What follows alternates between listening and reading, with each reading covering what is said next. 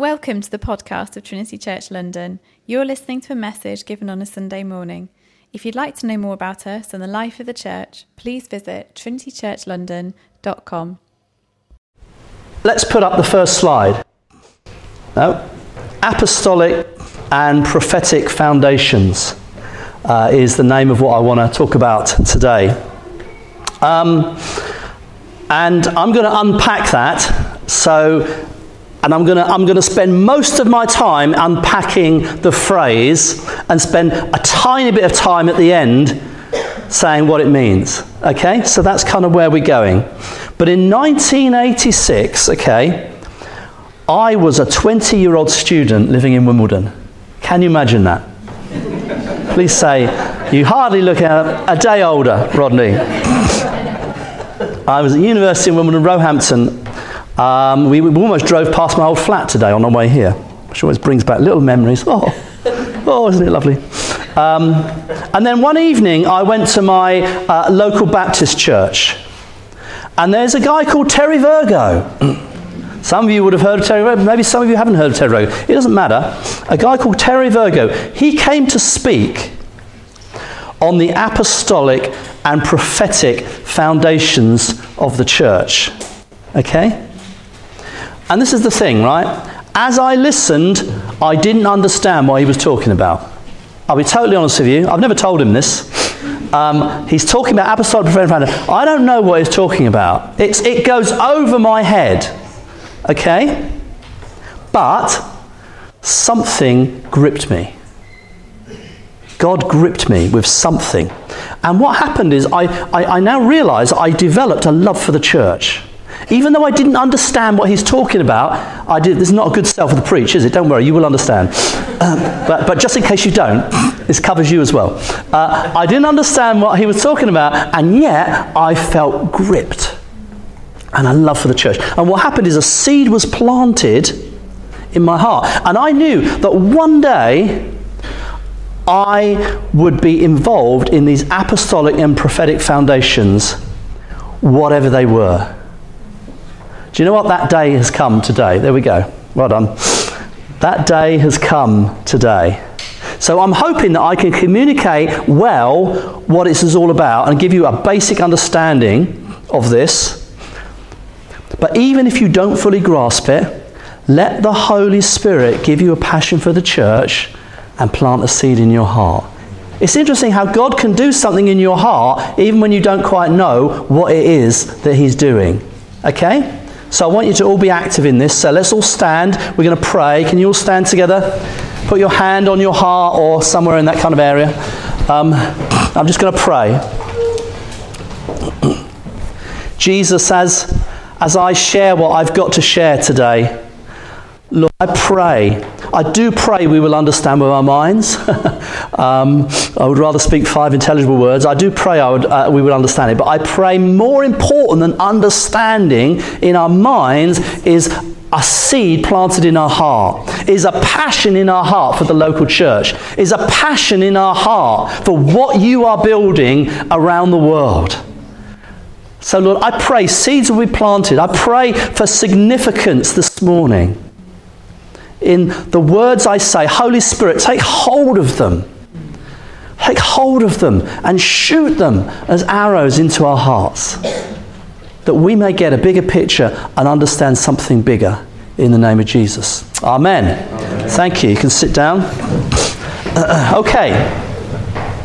Apostolic and prophetic foundations. So I'm going to unpack the phrase. That's important, isn't it? What does apostolic and prophetic foundations mean?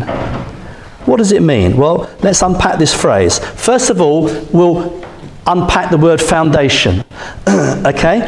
And this really should be the easiest word of the three to understand. Now, a foundation, here's a definition for it. It's the lowest load-bearing part of a building which is built below ground. Not the building's built below ground, the foundation is built below ground. So this building has a foundation. Can't see it. Look out the window, you can't see it. It's got a foundation. If it didn't have a foundation, I'm not sure I'd want to be here, because it could fall down at any moment. So before you build the walls of a building, before you put in the services and have all the lights and the plumbing or whatever you have, before you do any of that, you start with a foundation.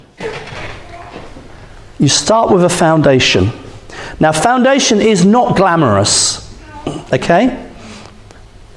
You can't see it. Once it's there, it's gone. It's then built on. It's not glamorous, but once it's laid, it's solid and dependable. It should be. A foundation should be solid and dependable. I once saw in Worthing, I was going along the seafront, and near to the beach, of course, it's all a bit, you're very close to sea level and all of that. And I remember seeing this machine putting in these huge metal rods in the ground. They're called piles. I think they're called piles, aren't they? And they were going down and down. I couldn't believe it. But then I thought, yeah, there's a shingle beach, there's the sand, there's all the wind of the coast. We get a lot of wind on the coast. If you're into windsurfing, it's great. And I realised to build a building, we've got to go a long way down. And it's amazing when you see it, but most people who then occupy the building have no idea about the size of these things that went in. And what a foundation does, if it's solid and dependable, it will enable you to build a glorious structure above ground. We love talking about the glorious church as a phrase sometimes we use. Churches are like displaying the glory of God. Actually, what's underneath is really important. This is what Peter wrote. You also, like living stones, are being built into a spiritual house. And so as we build the church, we're building a spiritual house. So we're not talking about a physical church building, we're talking about a spiritual house. And therefore, the depth, the extent, the soundness of the foundations beneath the surface will determine the shape and size of the spiritual house. Now you think, okay, Rodney, this is all a bit theoretical. Yes, okay, we get it. But actually, I'm more interested in being in the worship band, or I'm more interested in, doing the children's work. I hope you are very interested in all those things, doing the children's work, serving the tinkle. That's all important. But they're more like the services. Do you know what? Some years ago, I was working with churches in Albania. It's still the country I've been to the most overseas. And do you know what? I observed something interesting. I learn a lot just from observing. I look and I think, what's going on there? Why is that happening? What's going on there? And I was observing the churches. And I observed that a number of churches, it seemed to happen all the time, they grew to a certain size, okay? Just like the walls started to go up. They grew to a certain size, and then we had the inevitable disagreement and split. And the church split. And it happened quite a lot. And that's what got my attention. If it happens once, you think, oh yeah, some churches do that. If it happens twice, okay. If it happens 3 times, 4 times, you think, hang on a minute, there's something wrong here. There's something wrong. Why do they grow? Then they argue, and boy, when Albanians argue, do they argue? You don't want to be in the way when they argue. We saw an argument in the street once, we go, whoa, we got to get away from that. The guns could come out. But anyway, and the problem is their foundation. That's the problem. Their foundation was weak and couldn't support much growth before cracks appeared. And so when churches split, you've got to ask a question about foundations. Then there may be other questions to ask. It could be all sorts of things and reasons. But you've got to ask that question. Because these churches, and I did do a bit of research and chat to a lot of people about it, they were not building on the rock of grace. They were building on the sand of cultural individualism and legalism. And that wasn't a good foundation. And so they grew a bit, then they split. And they grew and they split. And so the nation was full of small, lively, charismatic churches that never really grew. They kept multiplying, lots and lots of small churches. So that's foundations. So foundations are important. I think I kind of understand that concept. I can't stress enough how important that is. So then let's take the next phrase. We'll start by taking it together, apostolic and prophetic. So we're talking about apostolic and prophetic foundations. So what on earth does that mean? Okay, so in Ephesians 4, Paul lists 5 people gifts that the risen Christ has given to the church. So Ephesians 4, 11 to 13. I do apologise, I'm sure Daniel will tell me off immensely for this. I oscillate between the NIV and the ESV, but I have told you which one every time on the screen. Sorry, just a little aside. There's none in my notes. I've learned it's really good to move between versions of the Bible because you can end up with a favourite, but the trouble is if you really have a favourite, you then stick by every word of the favourite because it's the word of God, isn't it? But actually, sometimes when you read a word and then in another version it's got a completely different word, another version, and when they have different words, all the different versions have a slightly different word, you realise they're struggling to actually interpret that word from the original, and that's when it's worth looking into it a bit more. Anyway, that's my little bit for you, my little bit of, I don't know, whatever you call that. So anyway, let's go back to the notes, otherwise we'll be here all day. So, Ephesians 4, 11 to 13. So Christ himself gave the apostles, the prophets, the evangelists, the pastors and teachers to equip his people for works of service, so that the body of Christ may be built up until we all reach unity in the faith and in the knowledge of the Son of God, becoming mature. I mean, he makes it sound so simple. It's actually a really hard thing. So, there's our foundation passage really for apostolic and prophetic. So what is an apostle? So, let me take you to the Greek. Classical Greek, according to Bayer's lexicon.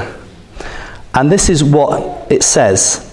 Greek historians use the term apostle to describe an admiral over a fleet of ships sent out by a king to discover, explore, conquer, and establish the king's government in new territories.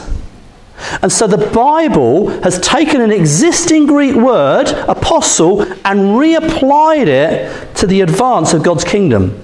Now yesterday, Sue and I were in Petworth House in Sussex, very old ancient house. We often go there, especially on a rainy afternoon, because you can go inside. And suddenly I was reading something and it reminded me of this. And it was a little piece about Walter Raleigh, and how Walter Raleigh had been sent by Queen Elizabeth I to go and explore new unchristian lands.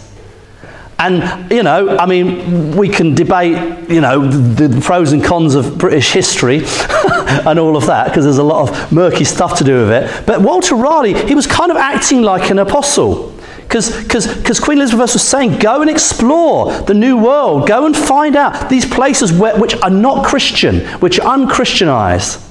So he's going and he's exploring, and you know, he's kind of acting a bit like that. So, an apostle for us, okay, so just retranslating that Greek meaning, an apostle for us is sent by King Jesus to conquer new lands and establish the rule and reign of God there. It's the same as the cultural mandate given to Adam and Eve.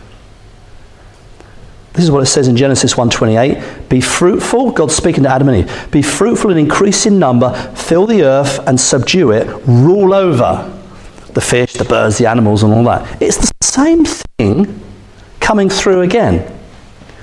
So, in Greek history, an apostle was not an individual captain of one ship, but an admiral over a fleet of ships, and they look to his leadership. So they're a fleet because there's somebody in charge of the fleet. So each ship is captained itself, has its own, I don't understand ships, so I can't really go into it, you know, captain, I don't know, all the different people that are in there. But they're looking to the admiral. The admiral makes them a fleet. Without the admiral, they're just individual ships. Okay? Without the apostle, we're just individual churches. We look to the apostle, who's like the fleet admiral, and we look to him to guide us, to direct us, that we're on a mission together. Because the fleet are going together. They're going together because they're sent by the king, and they're going to establish the king's rule in new lands. And so together as churches, under the apostolic admiral figure, we are going together with the gospel to the ends of the earth. That's how it kind of plays out. But for us, apostles are also fathers. And that's a really important word in the New Testament, fathers. This is what elders are. Elders are fathers. Why do we have elders in the church? Because they father the church. They bring that protection, that love, that release, that raising of sons and daughters, all that sort of thing. And apostles are fathers. They're fathers to churches. And helping churches to establish healthy, good foundations, and also being concerned for the ongoing care. But they also bring individual ships like churches together to form part of a bigger fleet. So they're linking churches together under their apostleship and bringing them into the bigger mission of God to reach the ends of the earth with the gospel. So, I'm not going to do a big thing about are there apostles today. I'm just going to say yes, there are. We go into that. If you want to read about that, there's a great book here, Fathering Leaders, Motivating Mission by Dave Devenish. I would recommend that to you. I'm going to quote this to you a couple of times soon. He goes into Are There Apostles Today, so I'll let you read that to figure it out. In Regions Beyond, we acknowledge apostles, we recognise them. Two apostles that I think you'll know very well was Steve Oliver, you were talking about earlier, kind of like the father of the church, I guess, really, in terms of, helping to establish with Daniel right at the beginning, and being among you for however long that was, a few years.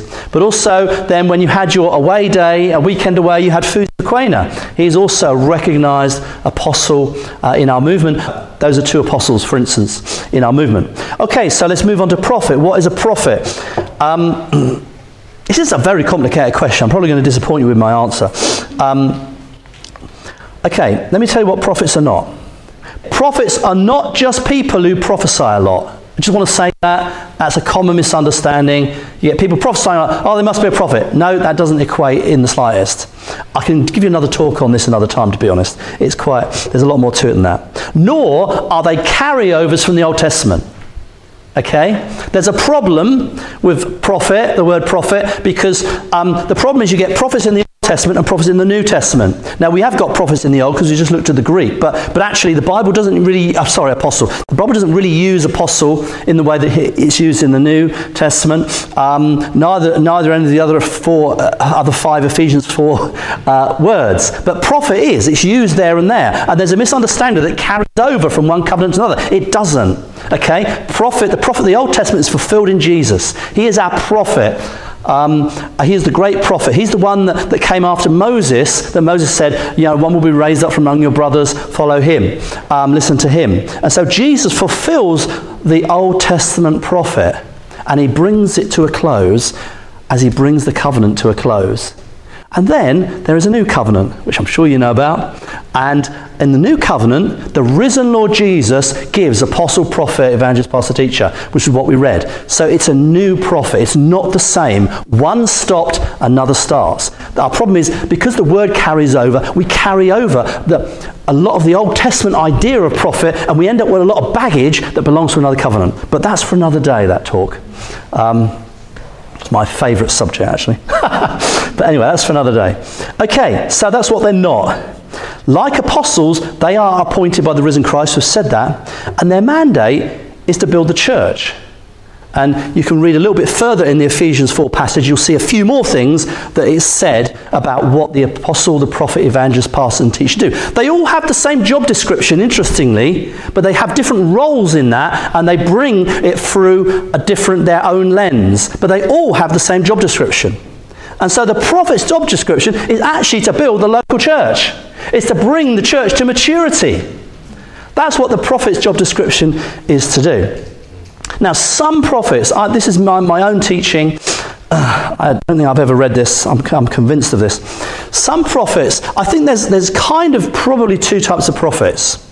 Some prophets will just focus on prophecy. They'll focus on prophecy, maybe spiritual gifts, life in the Spirit. They're all about the Holy Spirit. But what they do is they're creating a prophetic culture within a local church, which is a good thing to do. It's a great thing to do. So some prophets, that's kind of as far as they go in their kind of ministry.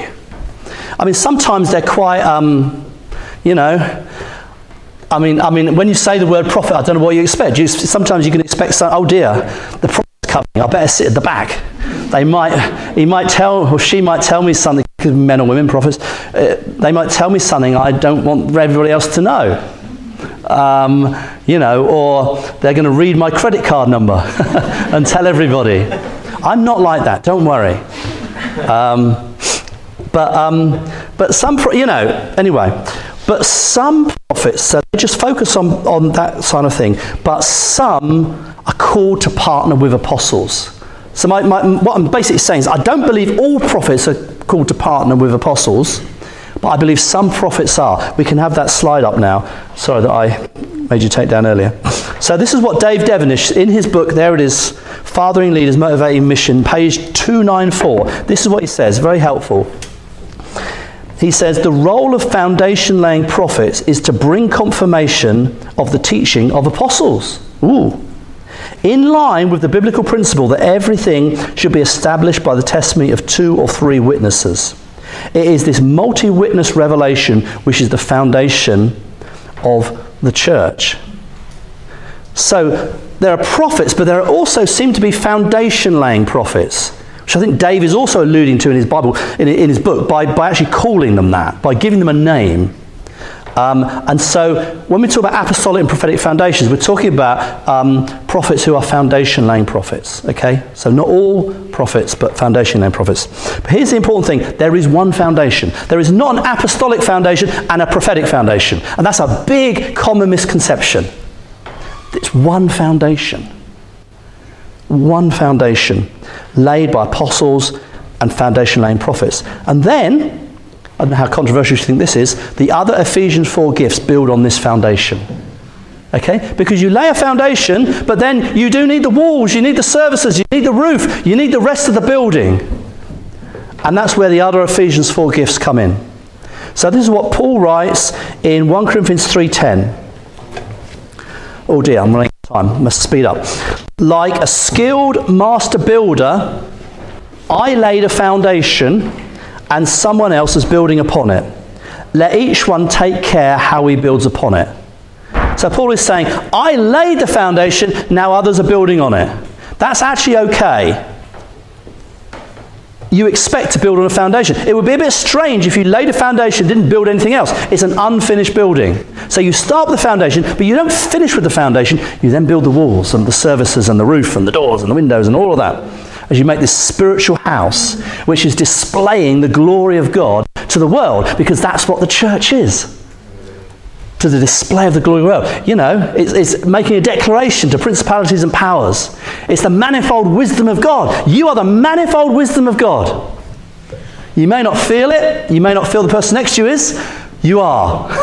You are the manifold wisdom. Together, Trinity Church, you are the manifold wisdom of God. You're on display, showing the glory of God in an ungodly world. So you build a foundation and then you build on it. Okay, so moving on, I just called this bit, it's a little bit, every church is built on a foundation. So, Paul tells the Ephesians they are members of God's household, built on the foundation of the apostles and prophets, with Christ Jesus himself as the chief cornerstone. So every church should be built on Jesus. I'm sure we'd all agree with that. I'd be very surprised if somebody didn't agree with that. But the foundation is laid by apostles and prophets. Now, here's the interesting thing, and I'm taking it directly from Dave's book. Paul does not say the church is simply built on what they taught, but founded upon the apostles and prophets themselves. And so a genuine relationship with the apostolic and prophetic is foundational to every church. I'm so pleased that you're giving money for Steve Oliver. That is an expression of your relationship with Steve. That's an expression of your appreciation of his apostolic ministry, of his role in founding the church. And that's true apostolic partnership. That's great. That speaks of something healthy here, because there's obviously healthy relationship. It's great that you had Fuzi with you, getting to know Fuzi a little bit, because the relationship with the apostolic and the prophetic is so important. Because it's more than what you bring in the words. Because the Ephesians 4, they're people gifts. So the difference between a prophet and prophecy. Prophecy is the gift. It's the act. You prophesy, say, I'm going to say something I shouldn't say. You say, I feel God's saying this. And then you say something. That's prophecy. That's the gift. But when it comes to the prophet, it's not what the prophet says. It's the person, him or herself. They are the gift. And so with a person gift, you need a relationship with the person gift to genuinely receive it. So that's kind of what we're talking about. Because it's possible to build a church on foundations that are not biblical, which is what I found in Albania. It's possible to plant a church that doesn't challenge the surrounding culture. Now we're getting a bit, got to challenge the culture, have we? It's possible to build a church that just adds Christian ideas to an ungodly belief system. Let me read Dave Devenish again. It's fine, we'll get there. He says, if the foundation of a biblical worldview is not laid, the church is likely to find itself defaulting before long to the basic worldview of its cultural context. So, if a church doesn't have a biblical foundation, its foundation will reflect something from the surrounding culture. What could these be? Just a few thoughts. Not an exhaustive list. But you can build on tradition. What does it look like to build on tradition? Well, we've always done things like this. No, we can't do it differently. We've always done things like this. Or we've always met there. We can't move somewhere else. We can't keep moving around.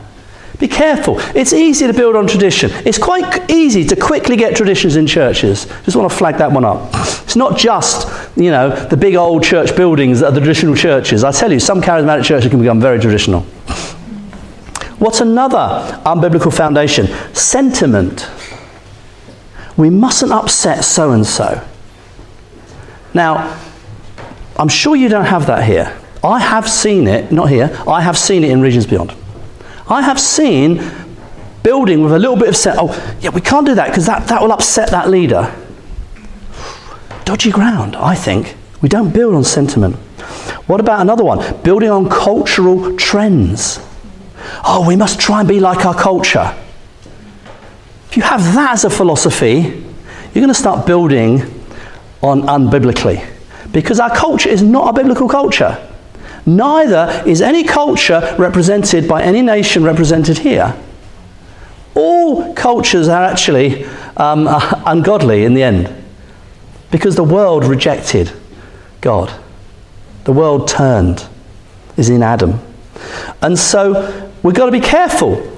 And I think it's a fine line. There's a line. It's a fine line. Sorry, I'm not going to knock anything up. It's a fine line to try and balance yourself with culture. Because sometimes you can knock and push it all over. It's hard.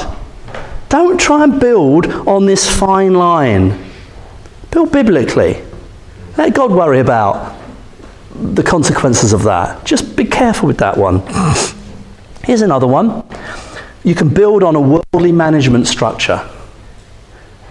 I've seen this one emerging over the last 20 years. Let's learn from business. Let's get some businessmen to tell us how to do things in the church. Let's get some good business advice. And let's have leaders who are managers, who can manage things. It's not in the Bible. Let's be corporate, have a corporate image. Everything will look really slick. Everything will look amazing. It's so funny. Sometimes younger leaders say, we're going to have amazing coffee. And they try their hardest to have amazing coffee. And then you see somebody coming in with a Costa cup. Well, we got amazing. There's nothing like that. Go to Costa's, go to Cafe Nero. Don't try and replicate the world. Let's look at the Bible and understand what's the biblical foundation here. I'm going to give it to you in a minute. What's the biblical foundation? We build like that. And apostles and prophets will help identify cultural issues and help to lay a biblical foundation. Okay, so we're moving on. This is our last point now, which is good. Which is going to land fairly soon. What are the apostolic and prophetic foundations of the church? That's what you're asking yourself.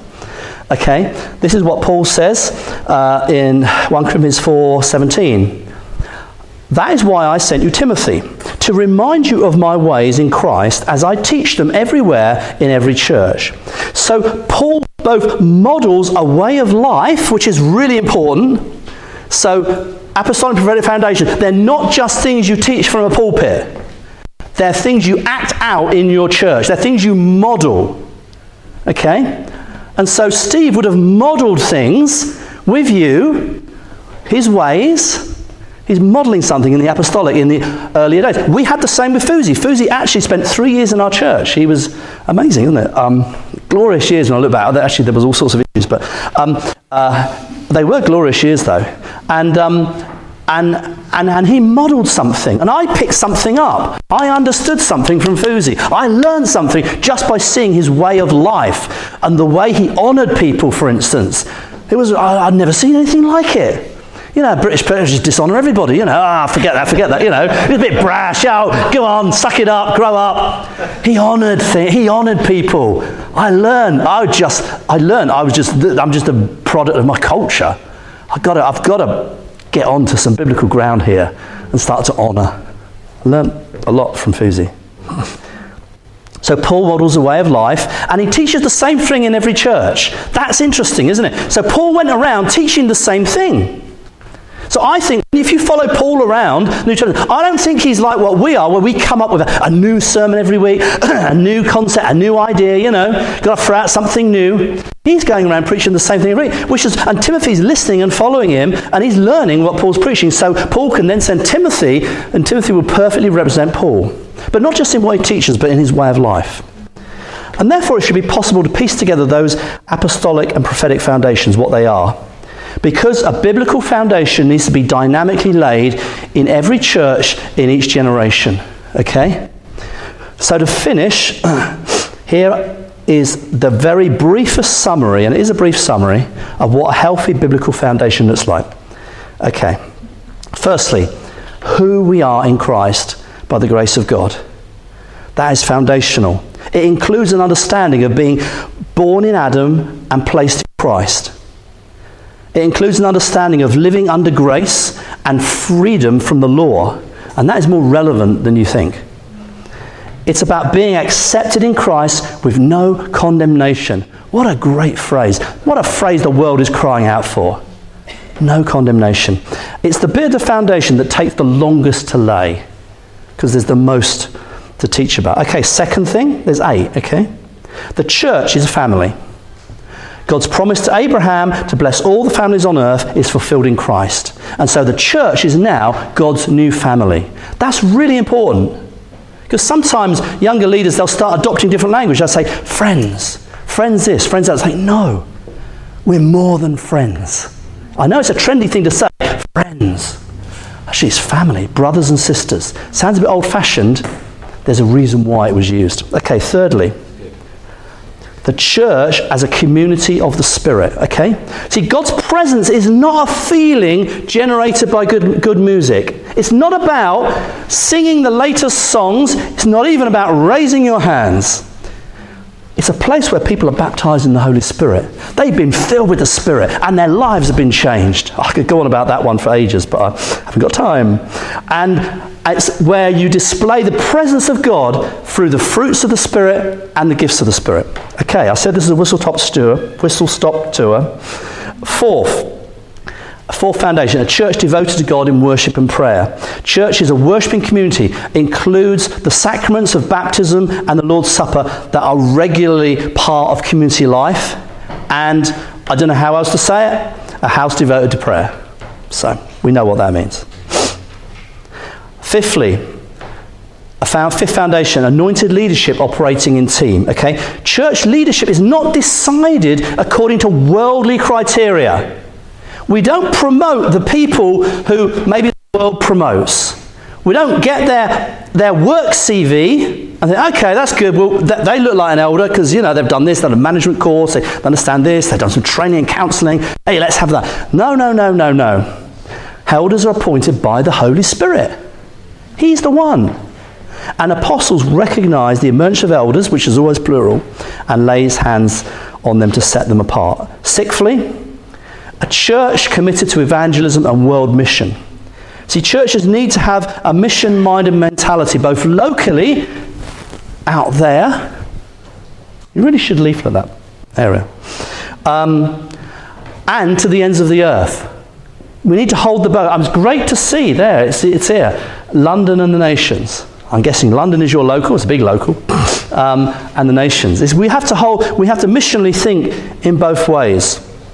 And so apostles and prophets help catch churches up in world mission and helping them to reach the unreached peoples of the world. Like I said, an admiral of the fleet going to new lands. Okay, seventh foundation, a church committed to understanding the kingdom of God. God's kingdom is wherever the rule of Jesus extends to. So if the sick are healed, if the demonized are set free, the kingdom of God is expanding. And the kingdom includes care for the poor, the marginalized and the foreigner, with an understanding. This is one we really need to underline. Had I had more time, this was the one I was going to bring to you particularly, but I didn't have the time. An understanding that the scattered weekday church is a vital expression of the kingdom. So where you go tomorrow morning, where you are in your workplace, where you are at the school gate, where you are, whatever your sphere of influence, you are representing Christ, you're an ambassador of Christ, you're expanding the kingdom. Your integrity in the workplace is an expression of the kingdom of God. And then lastly, last foundation, a church with an understanding of suffering and persecution. This is an interesting one. I'm looking forward to writing a sermon on this because I haven't written a sermon on this and I feel this is so important. It's crucial that churches have a willingness to suffer for the name of Jesus. And we become comfortable letting culture dictate how far we can express our faith. I'm beginning to understand increasingly how in the West we have acquiesced to culture and we have allowed culture to box in Christianity and put it in an upper room as a private faith thing. You and Jesus, you on your own morality, don't you dare bring it into the workplace. Brothers and sisters, we have the mandate to go and bring the kingdom of God where it is not yet established. That includes your workplace. That includes the financial centre of London. That includes the courts and the judicial system. It includes a huge area. And we need to bring that. And we've acquiesced. And we say we don't get persecution in this country. Well, it's because we acquiesce to culture. That's why we don't get it. Got a lot more to say on that. Can't say it now. I haven't got time. We've got to relearn how to daily take up our cross and challenge culture. When Paul planted churches, he taught we must go through many hardships to enter the kingdom of God. Is that your reality? Okay, my brief conclusion, because I've run through it. Here's a brief summary. I just want to ask a few questions, really. If we ask the general leadership of the church here, what are the foundations of unity? What would you say? Would these things feature? And as people join you, how do you pick up these things so they become part of their story too? Because in the end, it's part of a biblical narrative. I recently went through these with another church leader, and he rated how well he felt they were embedded in his church. I'm not going to give you his results. Out of 10, but his highest was 7.5, his lowest was 1. I was glad that he was honest. There's a lot of work to do on some of these for this leader. I'm guessing there's a lot of work for you to do on some of these, and I know there is in my church too. So which areas are you strong in, and what needs strengthening? And how are you going to do that? Massive questions. So I'm going to leave you with all these questions.